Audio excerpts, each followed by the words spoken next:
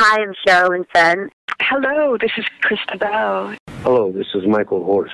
Do you enjoy listening to Twin Peaks Unwrapped, the podcast? Have you picked up our book yet? Twin Peaks Unwrapped, the book. That has over 100 cast and crew who have contributed to this book.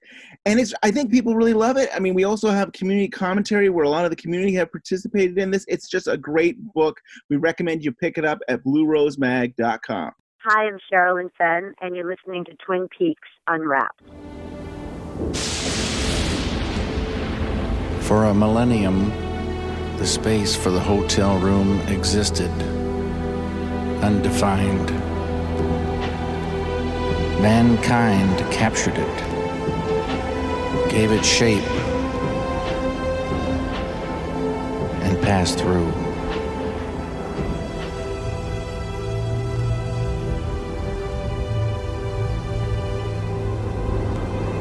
And sometimes, in passing through, they found themselves brushing up against the secret names of truth.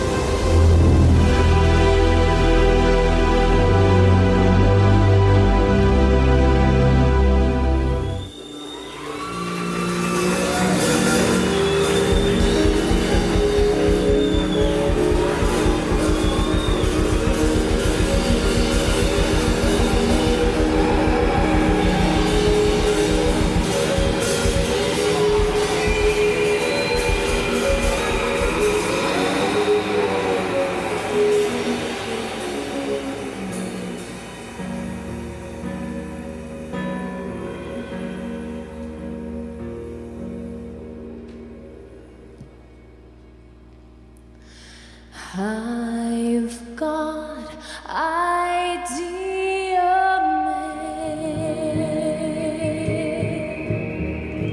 He'll take me for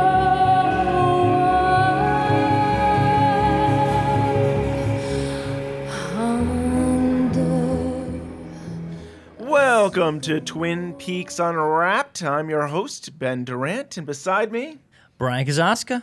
Hi, Brian. Hey. So, I thought we would cover David Lynch's Hotel Room HBO miniseries that took place in 1993. Yes. I do remember briefly when this came out. I remember the talk. I used to watch. Did you have HBO? I don't remember. Maybe my parents did. I do remember on Entertainment Tonight or one of those magazine shows talking about David Lynch and this hotel room, and there was a lot of press about it. I do remember, it's like that memory. I do remember about it going, wow, that sounds interesting. And that was it. That was the blimp on my radar. Do you remember when this came out?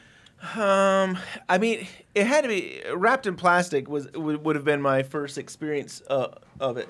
Yeah, so you didn't watch it on HBO when it first came out? No, so I mean, I heard about it through Wrapped in Plastic, but I didn't have HBO, and I had to wait till it came out on VHS. And I rented it. Yeah. So now that VHS copy is on YouTube, so check that out. That's how I watched it. Yeah. So this was January 8th and 9th in 1993. So it was a 2-night thing that they did. They did the first 2 episodes on the 8th, and then the last episode on the 9th. That makes a lot of sense because I felt that like the third episode was longer than the first 2. And at first I'm like, oh, someone just butted these together. But it makes perfect sense that this is how it was on the VHS and someone just put this on YouTube. Yeah. But in the quality's all right. I would call this kind of like an anthology. The hotel room anthology. Yeah, because I mean the only thing that's the same about there's a few things that's the same about each episode. One is that it takes place in the hotel and in that exact same room 603. Yes. Each episode is in a different time period. There would be 1969, 1992, so it's almost current. It's a year off, and 1936. So which goes way back. Right. I think they saved the best. I think they saved the best for last, but we'll get there. Yeah. And then the only other thing is that there's 2 characters that don't age, and they're in every episode. The bellboy. The bellboy. And the maid. And the maid. And the maid, I don't believe she shows up in one of the episodes. I know she's in the first and second one, but I don't think she shows up in the third one at all. But it's interesting that these characters don't age, and they're always in this one room. But it does make you think, beyond the show, you think about going to a hotel room, how thousands upon thousands of people will go through that same room you've gone through, and that room holds history. True. And it could hold mundane history. It could hold very sad history. It could hold very happy history. So there's something mysterious about a hotel room. When you think about it deeply, it's like, wow, you just don't know. Yeah. And this is kind of a cool look into that. Totally. I like the feel and idea of this. So this is David Lynch's TV project. I mean, this was his. He commissioned Barry Guilford, who actually did the story of Wild at Heart. Future do help script Lost Highway. I can feel the dialogue in there. Yeah. So it's kind of, and he's working with other people like Mary Sweeney editing it. We've got a bunch of Twin Peaks. The music. The music can't beat that. Angelo Badalamenti. And it's good music too. It gives you the feels, the comfort Twin Peaks feels. Yeah. You're kind of like, yeah, this is cool. We're a couple years after Twin Peaks, and this is David's project. It's cool. And the first episode, which is called Tricks, I'll just come out and say, this was kind of my favorite one. I didn't know what was going on at first. And wrapping my head around a lot of things, I kind of dug up some theories online, and it kind of confirmed my theory, and I want to know what you think. So, I mean, before we get into theories, let's give everybody the setup. It's about this guy, Lou, who plays by Harry Dean Stanton, who was in Wild at Heart. Yes, and he was in, of course, Firewalk with Me. Yes, and he's going to be in the new series. Yes, he'll be in the new series, and he'll be in maybe some other Lynch films that we watch in the future. Yeah, so he's very well known in the Lynch community. He plays Lou, and he brings a lady of the night with him into the hotel, and it does take place in 1969. I don't know if that's a coincidence or what. I think her name was Darlene, right? Yes. Yeah. Lou is like very depressed. He just goes in this weird trance, just stares off to space, and he's like a sad sack. And then Mo comes in, and he's like this crazy old guy. Like he comes in and he's telling stories, and then all of a sudden he takes the woman he brought and has sex with her. The guy that Lou had brought to the room, he's kind of like... he stares into outer space. I love that he's like, did you pay for her yet? It's like, yes, I did. It's like, all right. Yeah. It's like, almost like, this is horrible. It's like, oh, it's a freebie for me. Yeah, it's so bizarre, right? Freddie Jones plays Mo, and Freddie Jones would be in The Elephant Man as the circus owner. That's awesome. And he also does the voice... in A Wild at Heart, he does that like little squeaky voice or something. I mean, so he's been in a couple Lynch works. That's awesome. See, this is where I'll get into my theory a little bit. They talk about Felicia, and Lou will mention Felicia as my wife, and then Mo will allude to being his wife as well. And I was like, did these people marry the same woman? What's going on here? And there's a mirror shot. I didn't see a reflection of Mo. Felicia was a cheerleader, too. Who's Felicia? You don't remember? You weren't listening. Arthur's mother. Felicia was Arthur's mother, driving past the cornfields of Iowa. Oh, yeah. Lou's first wife, right? No. My wife. My wife! Felicia was my wife! Not Lou's, not his. He was never even married. Does Lou strike you as the kind of a man a woman like Felicia would marry? That's a fucking joke. Felicia wouldn't even look twice at Lou. He knows that. I've had some strange chicks before, but you guys are weird. You got a game going that I ain't seen before. Game? What do you mean, game? The cops come in. What? Are you Louis Holcheck? No, I'm not. Is your coat? Maybe. Yeah. Well, yeah, it must be. This is Louis Holcheck's driver's license. Louis Holcheck's credit cards. Louis Holcheck's social security card. If you're not Louis Holcheck, what are you doing with his wallet? See his picture on the license. No, you see, Lou was here. Under arrest for the murder of Felicia Boca. Anything you say may be held against you as evidence in a court of law. Do you understand? Do you understand? Yes. I mean, no. I don't understand. I don't understand. You're the killer. Wife. It was wife. Yeah. I thought, it was a split personality. It was one character the whole time. We just saw the split. Right. And that's what I would think. Yep, that's what I got out of it. So that is really that's my theory. That's my theory too. I mean, yeah. Oh, cool. I mean, I don't know if there's anything. I mean, I can't figure out a way where he doctored it and somehow. I mean, that's what I was thinking because I was just like, okay, he's slipping. It shows him taking the wallet out and changing the wallet. Right. And I'm going, so this guy's a con man? He comes in, he's his friend, he's using him, he's going to pin him for murder? This is weird. But then the whole wife thing, how they both mention the wife, then I'm like, this is bizarre. And he stared when Mo's having sex with the woman there. Lou's just staring at space. Yeah. Like just staring. Like he's in a trance. And it's almost like or his other self is taking over. Yes, exactly. Yeah. So maybe he protected himself, but it was just one person the whole time. And the other thing is Darlene, though, it seems to be saying, I've done some, I don't know how she says it, I've done kinky stuff, but you guys, she does say you guys, so she seems to be as though it's more than one person, though. Yeah, but she could have said it like as in, I've been with a lot of men, and you guys seem to ask you for a weird thing. Yeah, maybe that's I get what you're saying. Like, that could be the trick, right? You're watching this, and when she says you guys, that it could allude to more than one person. But she could also say you guys have always asked for weird things, as in a general broad guy thing. So that's like a little trick, right? Yeah. Because it does make you think, and she does talk to both people, right? Right. She comes in with him, but then she's with Mo, which could be Lou anyway. Right. I would have to rewatch it to see if she interacts with them at the same time. Yeah, I can't remember. But I feel like she might, and I don't know. Would it? Yeah. I don't think it mattered. I don't think it mattered. So that's a good. I'm glad my theory. That's all I could go with. And like, so that's this whole idea of this anthology. In some ways, it feels like almost like a Twilight Zone or something like that, where it's like. That's all I got it. Yeah. When Lynch does the beginning, it reminded me of Rod Sterling. Right. Right. The intro. For a millennium, the space for the hotel room existed undefined, and it goes into the whole idea that there's this brushing up against the secret names of truth. But it's this whole kind of like we're now entering this hotel. Yes. The lives, the names and faces have been changed.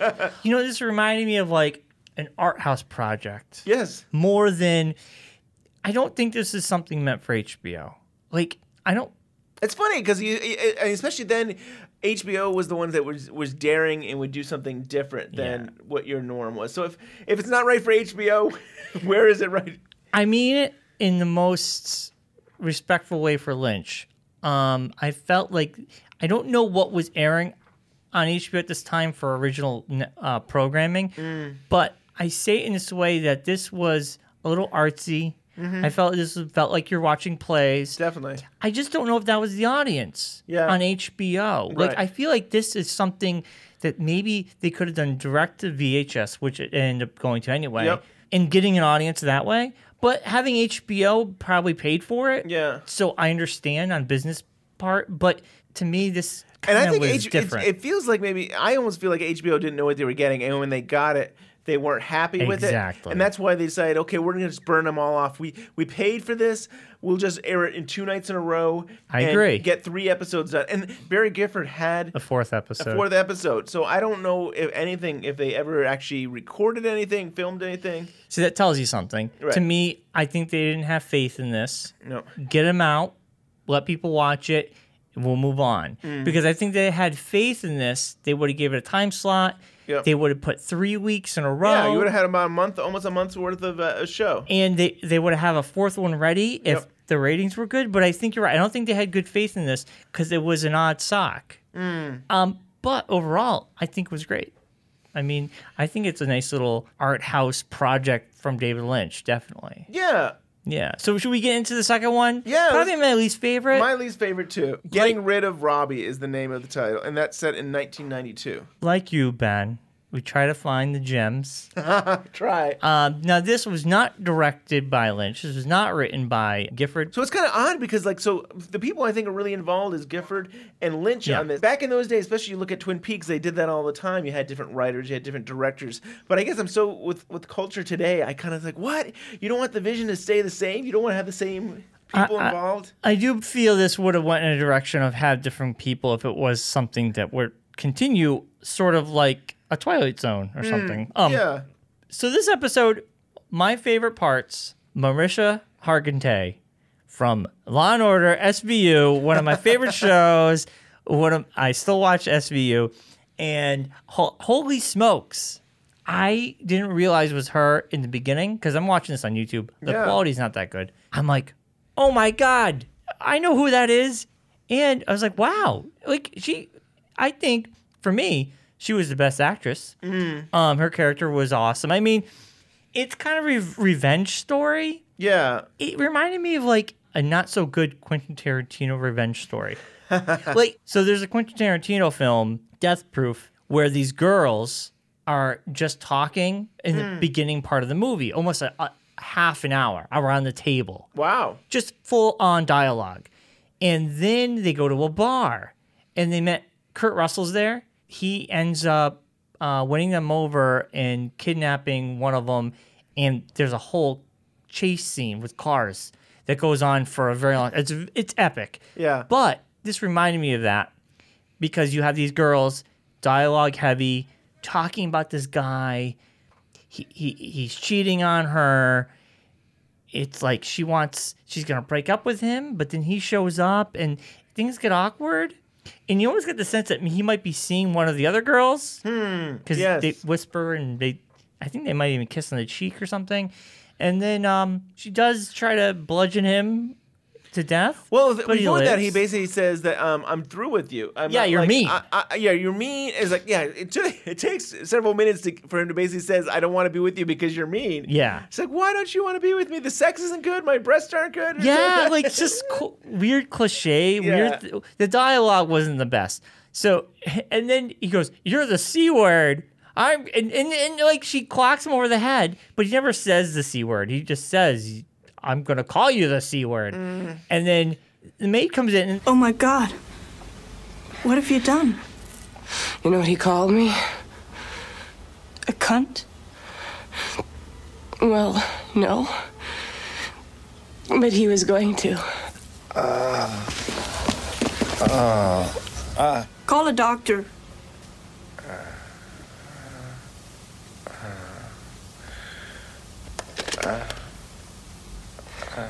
Could somebody send a doctor to room 603, please?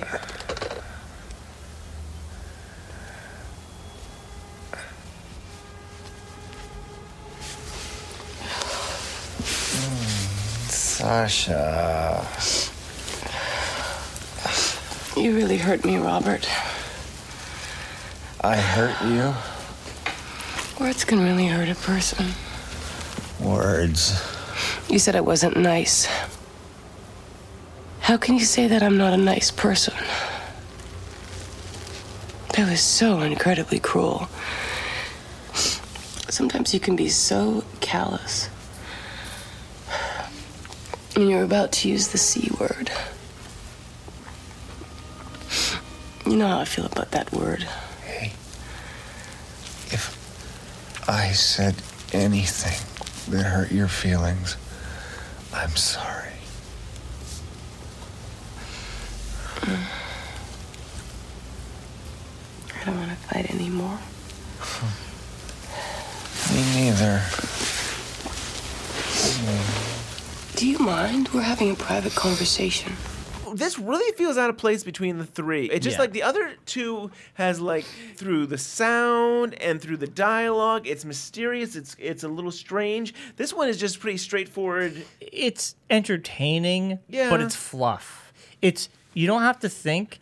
And I almost felt like maybe the other two are very art housey, stagey. This one maybe would appeal to a broader audience because the other two might not. Maybe.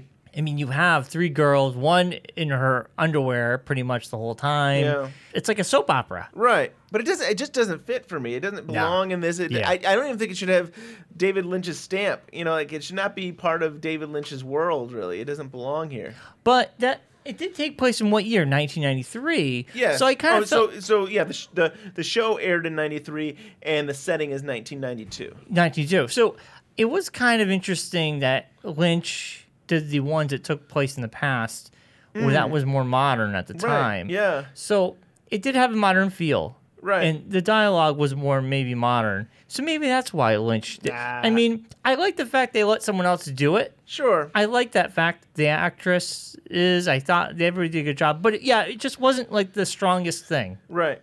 I think if you watch the first one, you get excited. Then you watch the second one, you're like, what? And then you have to wait for the next day to watch the third one. Yeah. And you're just might hoping not come back. You might not come back. You're just hoping that third one is better. The ending. How it was so cliche. That was so cheesy. I know we should spend more time on this. He's laying in blood, his own blood, and he sends the maid away. He's like, I don't want to fight anymore. Me neither. And then they kiss. And he's bleeding to death.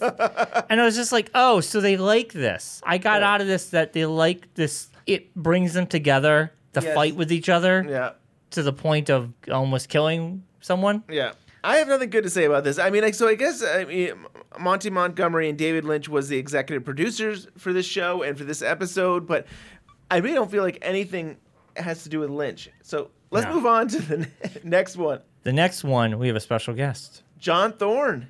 He is the author of The Essential Wrapped in Plastic. The godfather of Twin Peaks. John Thorne, so great to have you on the show today. Thanks very much for having me back yet again. I hope you're not getting bored of me. We love it. We'd have you on every week if we could. Yeah. Oh, my goodness. No, people will get tired of that quickly. So we're talking about Hotel Room, that HBO miniseries that David Lynch did, and we thought we'd have you on for the last part, Blackout. What do you think of this? I actually didn't have HBO back then, and I ended up seeing the show after Craig received a copy from someone, and then he made a copy for me, and I watched it on a VHS tape long, long ago.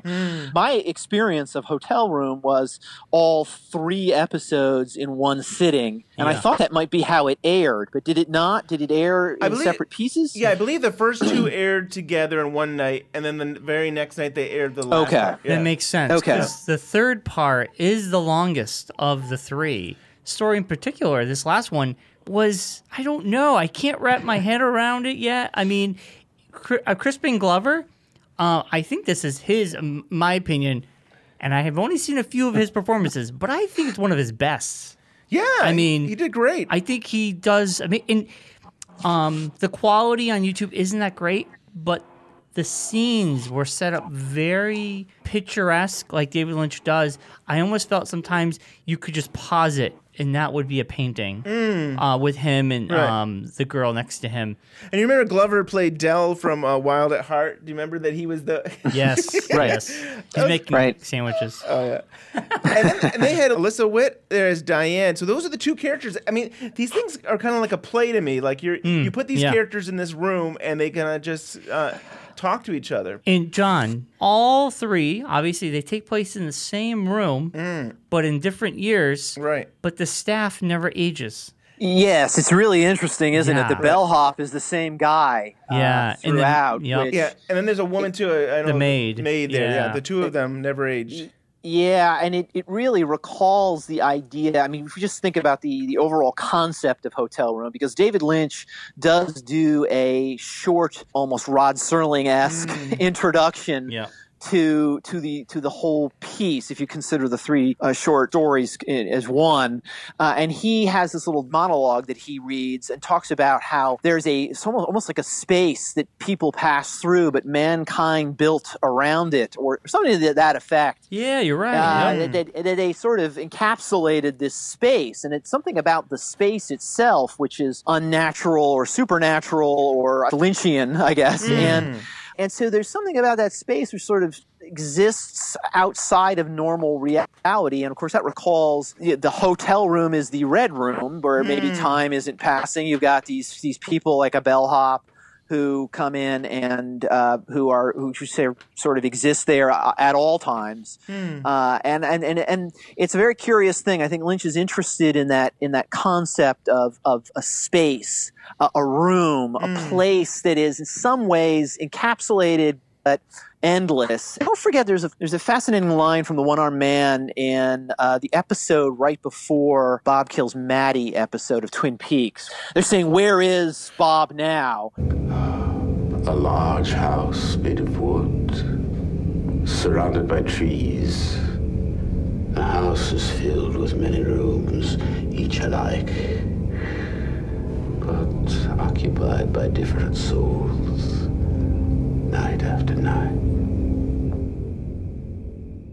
Interesting. Lynch didn't write the dialogue, but he probably had some influence on it. It certainly, when you hear the One-Armed Man say those lines, to me, it always reminds me of Hotel Room and Lynch's description of whatever this hotel room space is. So those things seem, to me, in some ways, connected. But I started thinking about rabbits too, like that. Yes. I mean, they incorporated it in the Empire, but I remember it from the video, DavidLynch.com videos. But yeah, these characters, these rabbits that are just occupying this one room. I think it was from one of your issues with Michael Anderson, where he was talking about the Red Room, and he says, I want some context from Lynch about like, well, what happened before and what happens after, and he's like, Lynch is like, there is nothing else. That's it. And Anderson finally said, after he did it, he's like, he was right. There is no other. Yeah. Yeah, there's an interesting there's something to be studied, I think, in terms of Lynch's approach to what I guess is essentially called scenographic space. The idea of a place that is somewhat like a stage. He loves stages and curtains, and he likes certain, rooms to be, to have more meaning, maybe. You watch the way he shoots a film, sometimes you see the ceiling and the floor and the walls all at the other directors will position the camera differently so that you're not so aware of the space. But Lynch seems to want to make you aware of the space. And when I say that, it's enclosed space often. There's something about that. I'm thinking out loud right now, but it's something I think I might pursue and do a little research on, because certainly the visuals come to mind, and Lynch's recurring, images of these stages and these places that seem to be almost positioned so that we can watch what's going on inside them, and that's, to me, is something interesting about that. Yeah.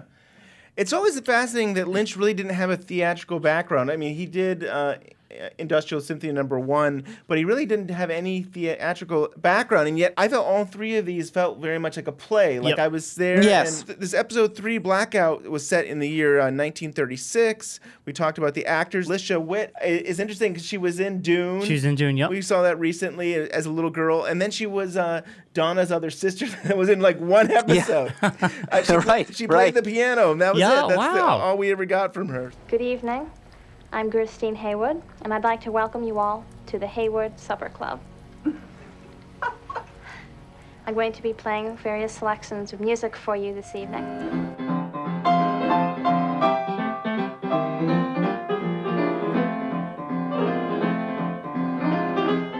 She is, I hope this isn't spoiler for Brian here, but I believe Alicia Witt is in the cast list for 2017, the new Twin Peaks. Yeah. That's awesome. I mean, he like Lynch likes certain actors, and he goes back to them again and again. So would we assume that that's Donna's sister, or could she be another character? Well, right now I'm not making any assumptions, especially after the Frost book. I just they could be anything, right? We don't know, but I would assume they are playing the characters for almost all of them. I'm not going to say that's the case for all of them, but the majority of them are going to reprise their roles. Yeah. So, but anyway, yes. So he said he's playing with a couple of favorites there. Definitely. So there's Danny and Diane, and they're at the hotel, and it's black. There's a blackout. There's no lights working, and Danny goes to go get some Chinese food, and he comes back, and there's Diane.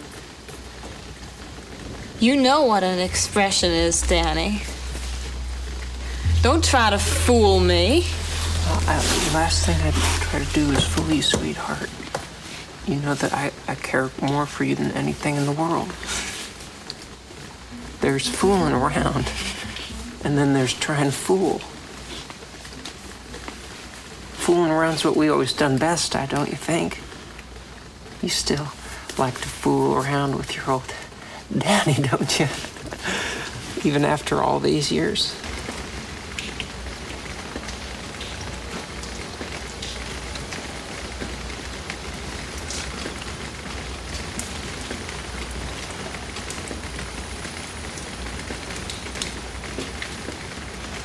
It has been a long time. Hasn't it, Danny? What is wrong with Diane? Can you guys explain to me? I don't know. This was probably my hardest one to wrap my head around, because at some points I'm not sure if she's saying Daddy, Dad, or Danny. I think she's saying Danny. Yeah, I'm pretty sure. So we'll put that theory to bed, because I was like, did she say Dad? And like I said, I'm watching this on YouTube, so the audio quality isn't the best. Okay, they're obviously a couple.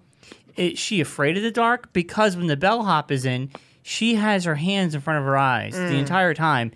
But maybe she's afraid of other people. And then he's just explaining how he got the Chinese food and getting into detail about that.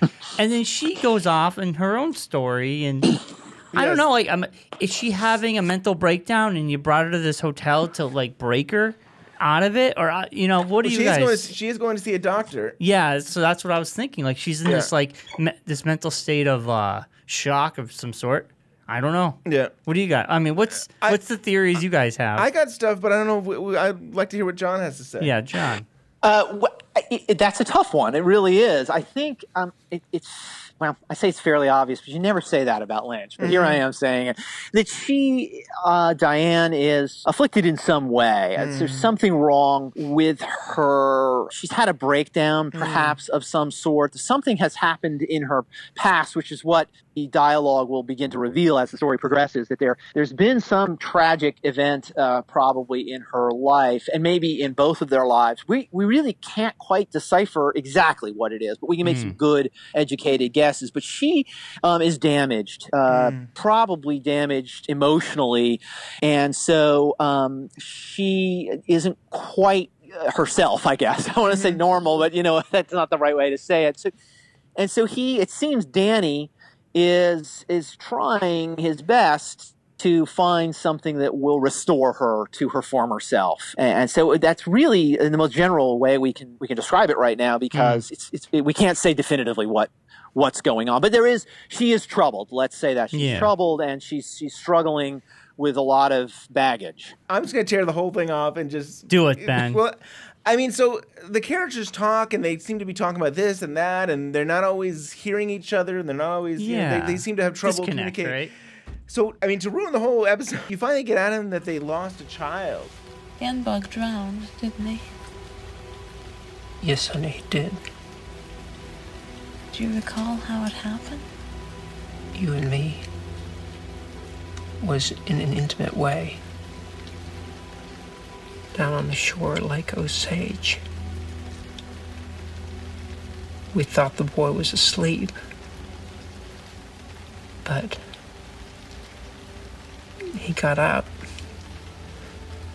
went into the water without making any sound we could hear. By the time we found him, he was gone.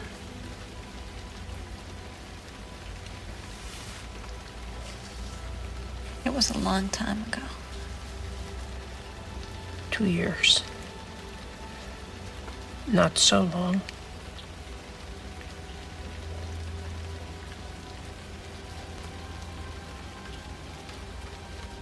It's a good thing that you can talk about it, though, Di. If he couldn't, I'd probably lose you altogether. They lost their son. He drowned while they were intimate. And Danny talks about they haven't been intimate since. Oh, okay. And I feel like this whole darkness represents their relationship, that they're kind of in the dark with each other and they're having trouble communicating with each other. And it's all because of this trauma of the loss of their child. And I think they're both dealing with the guilt in their own way. Near the end there, I have to admit, I've been feeling a little desperate as of late. It's a damn hard thing to take feeling useless. You don't have a useless bone in your body, Danny. I'll tell everyone we know. If it weren't so damn hot, I'd kiss you.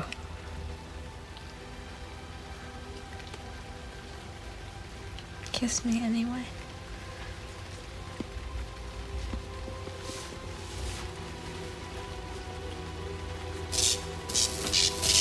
Danny kisses Diane, and all of a sudden the lights go on. And to me, it's kind of like this might be the first steps to their relationship healing. I felt like it was kind of like, wow. But I feel like they really made a breakthrough. I did get that whole something happened there, but I like that theory, Ben. I think that's. I do too. I hadn't quite thought about it. I mean, I think you're getting closer, maybe, to a more solid reading of it. I did see the idea, that there was a blackout, and the blackout was metaphorical for maybe they had maybe there was part of their memory that had been blacked out. They couldn't remember something, or they were struggling with something, or they were unconscious, and this was sort of a dream feel to it. And then when the lights come on, they wake up. They seem to almost have different personalities almost after the light comes on. They're both joyous. Yeah. And they both turn to the light, which is such a Lynchian thing, right? To have faces turn toward the light. Yep. It also reminded me of the final scene, or close to final scene of Mulholland Drive, where the two women turn and look out over the city, which is what apparently Danny and Diane are doing. They're looking out on the lit up city. But there's obviously something fairly overt about the light coming on, and it does come on as soon as he kisses her. So Lynch is trying to convey something occurred, something transformative happened in that moment. But I really like your reading that maybe both of them have been struggling over something and not being connected properly, and then they make a physical connection. The lights come on, so that's a nice reading of it. But I still think it's hard to know exactly what it is that they're trying to resolve. We don't know exactly what. Because obviously there is this issue with the lost child, and that's fairly obvious what happened because they say it. But although there could be alternative readings, what happened with this lost child. But then they talk about a friend who was killed as well.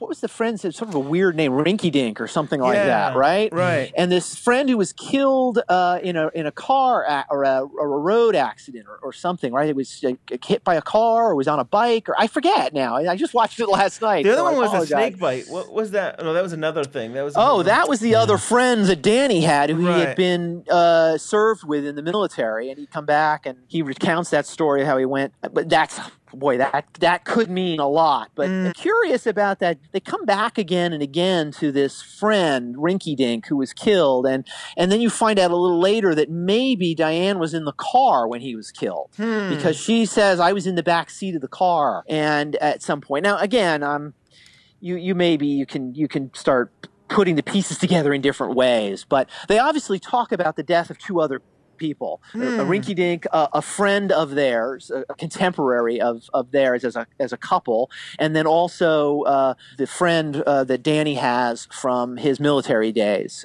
also dies of a snake bite, and dies because he was unaware, I guess, that he had been bitten by a snake, and it was too late for the doctors to take action once they realized what the cause of his illness was. So anyway, those are the two other deaths. So there's three deaths in their backstories that resonate around them, and I wonder how much of those are perhaps metaphors for something else, maybe related to the child. It's open. I will not say I know what's happening there, Right. but I think it's important to Wow. focus on those. Yeah. And maybe that's what I love pieces. about it too, because it is so mysterious and it's like it is so dark in there, and the focus is just on the lit up of these two characters. And to Yeah. me, it's a beautiful work of art there. So Barry Gifford wrote this, and I think he wrote the first episode, and he basically is involved with the show. He does Lost Highway, he helps write the script with Lynch, and he wrote the original story for Wild at Heart. Oh, But nice. I think maybe that's why I really like his writing style, at least especially with Lost Highway, and I can definitely see it here as well. Yeah, there was a strong collaborative time there in the 90s where Lynch was working with Barry Gifford quite a bit. I mean, yeah, he obviously Lynch adapted Wild at Heart, and I'm not sure if Gifford had anything to do with the screenplay to Wild at Heart, but they were obviously, exchanging notes to some extent, right? There was some collaborative effort there. And then Lynch apparently requests that Gifford write these short plays. Lynch sort of contracts Gifford to commissions, is it would be? Commissioned, essentially, to write. And I think there were actually 4 plays, only 3 of which were ever filmed. And we should mention that the second one Lynch did not direct of the 3. So he only directed the first and the third. Whether he would have directed that 4th, I don't know. I believe those scripts might be available in print form. I think they might have been released as a book. Yeah. Oh, wow. And so you can get all 4. And they were commissioned with Lynch in mind. Gifford wrote them, but how much did he write them, passing notes back and forth with Lynch? And how much did Lynch say, this is kind of what I want to explore? So I don't know that. It may be some on Lynch on that. But so that's what Gifford did. And then, of course, Gifford after that goes on to write the screenplay for Lost Highway. So in that time frame there in the 90s, Lynch is collaborating with Gifford a lot. So there was a strong creative connection there. And Monty Montgomery was an executive producer, so that the cowboy from Mulholland Drive. Yes. Yeah, Right. That's pretty cool. I was thinking about this today. This is actually technically the last, I think, David Lynch TV show. I mean, he was working on Mulholland Drive as a TV show. This is 1993. I don't think he ever did come out with any other TV shows. No, and at the time, I remember when this came on, again, and I did not have HBO, but I remember that it was happening. And of course, if you look at the credits, there's quite a few people, creative behind-the-scenes people working on Hotel Room who worked on Twin Peaks as well. You've got Joanna Ray as the casting. You've got Patty Norris and a couple of other people I recognized. And of course, Badalamenti doing the music. And so what was happening then was Lynch was coming, it seemed Lynch was coming back to TV. At first, we thought, well, these might be episodes, and here he is with this creative team again, and he's doing short, essentially anthology work, but with an umbrella idea over it. And so it was a thrilling time. I remember thinking, well, maybe Lynch is going to come back to TV, but then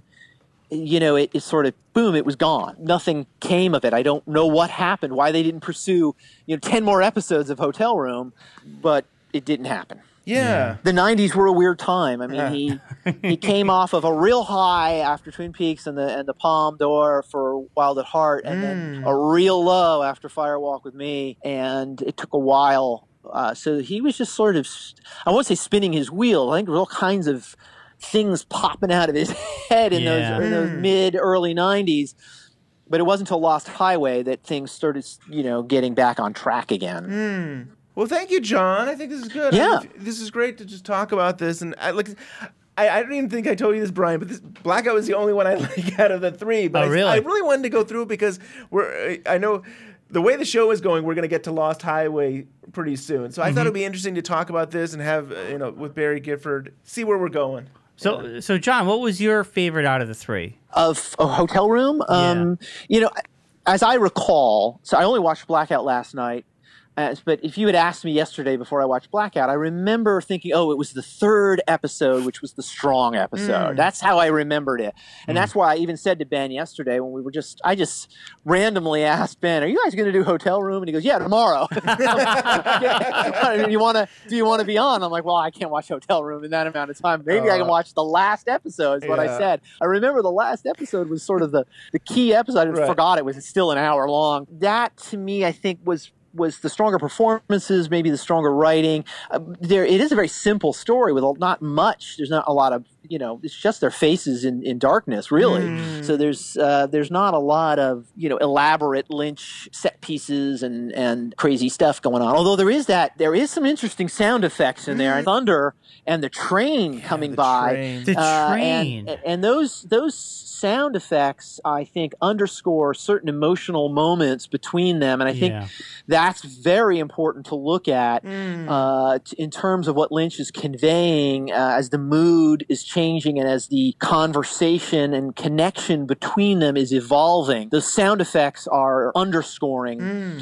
I remember the first one was really good too. Of course, Lynch directed that. I remember the second one leaving me just a little cold, but I was probably expecting it to match my expectations of what Lynch does. And it's probably a fine episode, probably really good. And Barry Gifford actually didn't write that episode, the second episode. So it's kind of funny that...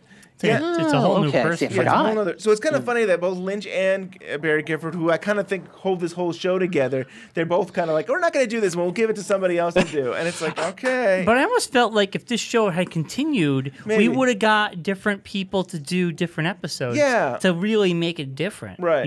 I think, and I think Lynch's idea was that this hotel room, this specific room, 603, which, by the way, I think that Sailor and Lula stay in room 603 in a motel. I'm pretty sure. So there's something about the number that adds up to 9. I always thought the numbers were supposed to add up to 7. Everybody tells me, you look at the numbers, they add up to something. And I'm like, well, they always seem to add up to something different. But anyway, so there was something about that to Lynch, that idea, again, getting back to the idea of spaces. And I think had this series actually been something that had multiple episodes over multiple seasons, we would have explored this space and its effect on its occupants. It would have been something that other directors could have, and writers perhaps could have come in and played in that world that Lynch was sort of loosely establishing for them. Yeah, definitely. It's cool. Yeah, I'm so glad you mentioned the sound. The train was a powerful sound. Actually, the name of the hotel is the Railroad Hotel. And the running thing is every episode there's the train pictures in the room, pictures of the trains. And in the first one, you see the picture of the train and you hear the train. And the second one, I don't think it's as prominent because it's kind of a different feel story. But in this one, yet again, you hear the train. But it's dark. You don't really see the pictures. But those train photos are in every one. I think they did the best job, though, in the blackout, using the sounds to convey this atmosphere and this feeling that these characters are going through. Yeah. Lynch does say in that opening monologue, For a millennium, the space for the hotel room existed, undefined. Mankind captured it, gave it shape, and passed through.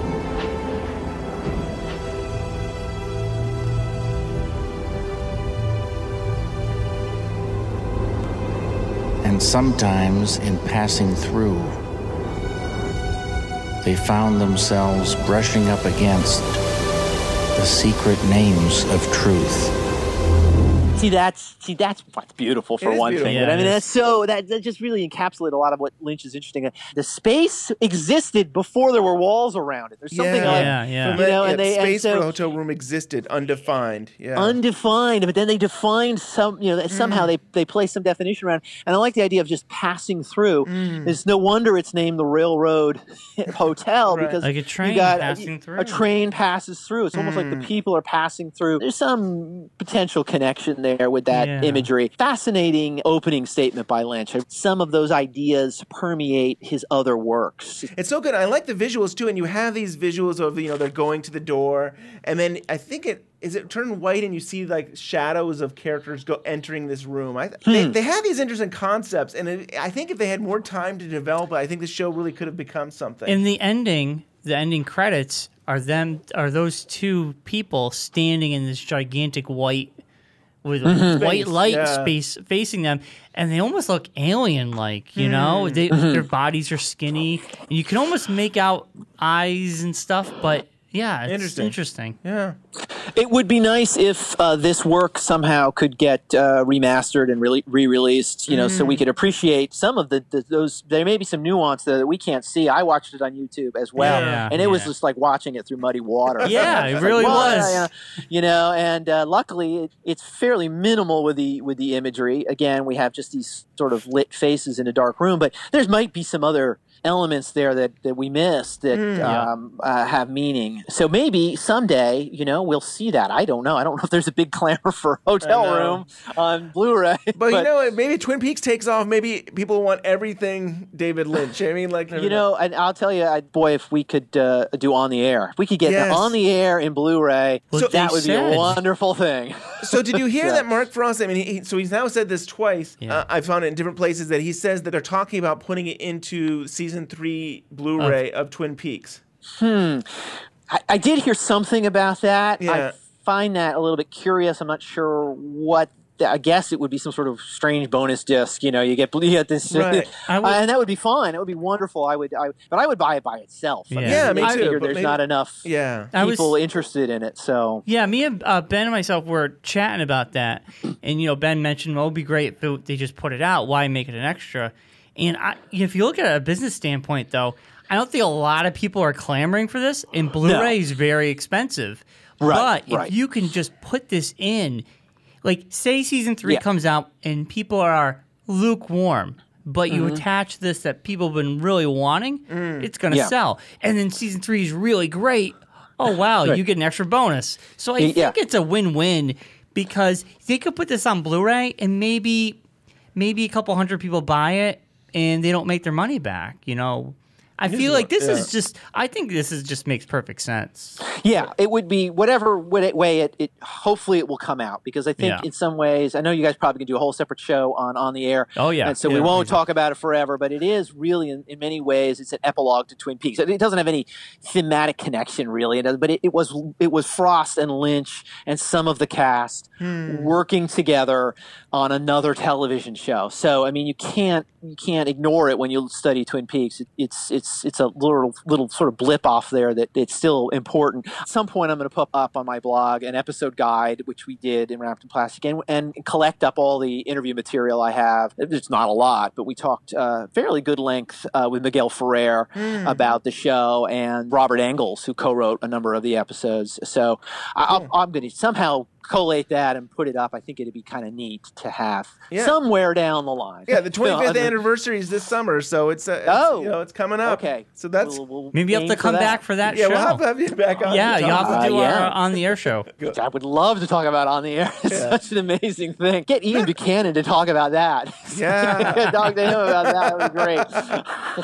It's awesome. He was the star. He was the star of the show. Yep. So. Yep. That's awesome. So it excites me that Mark Frost, Lisa saying he's rewatching these on the air with his son, and that they've redone them, and so they're there, and it's now just a matter of hopefully when will they come out? Right. Yeah. There's some Lynch works out there that got to come out on Blu-ray. I mean, where's Elephant Man? Yeah, that's a classic. Oh man, I think Straight Story is not out on Blu-ray, right? We got to get those. Yes, I mean, I love Lost Highway. I waited forever for it to come on DVD. For the longest time, Lost Highway was just available on VHS, and they finally put it on DVD, and it's like, okay, I would like it on Blu-ray now. Hello. Yeah, right. Maybe they did Mulholland Drive for Criterion, and maybe we're waiting. Maybe Criterion they take their time. Maybe they're like, we're going to do Lost Highway, we're going to do Straight Story, we're going to get Lynch involved to some extent after Twin Peaks is kind of. Maybe they're waiting. It'd be great. Criterion. Right. Oh, it'd be wonderful. Next month is the 20th anniversary of Lost Highway, so I mean, it would be a perfect time to put out. It on would Blu-ray, be. Fingers crossed, Ben. Yes. Thank you. All right. Thanks, John. All right. You bet. So thank you, John Thorne, for being on today's show. Brian, you said you would tell us which one was your favorite episode.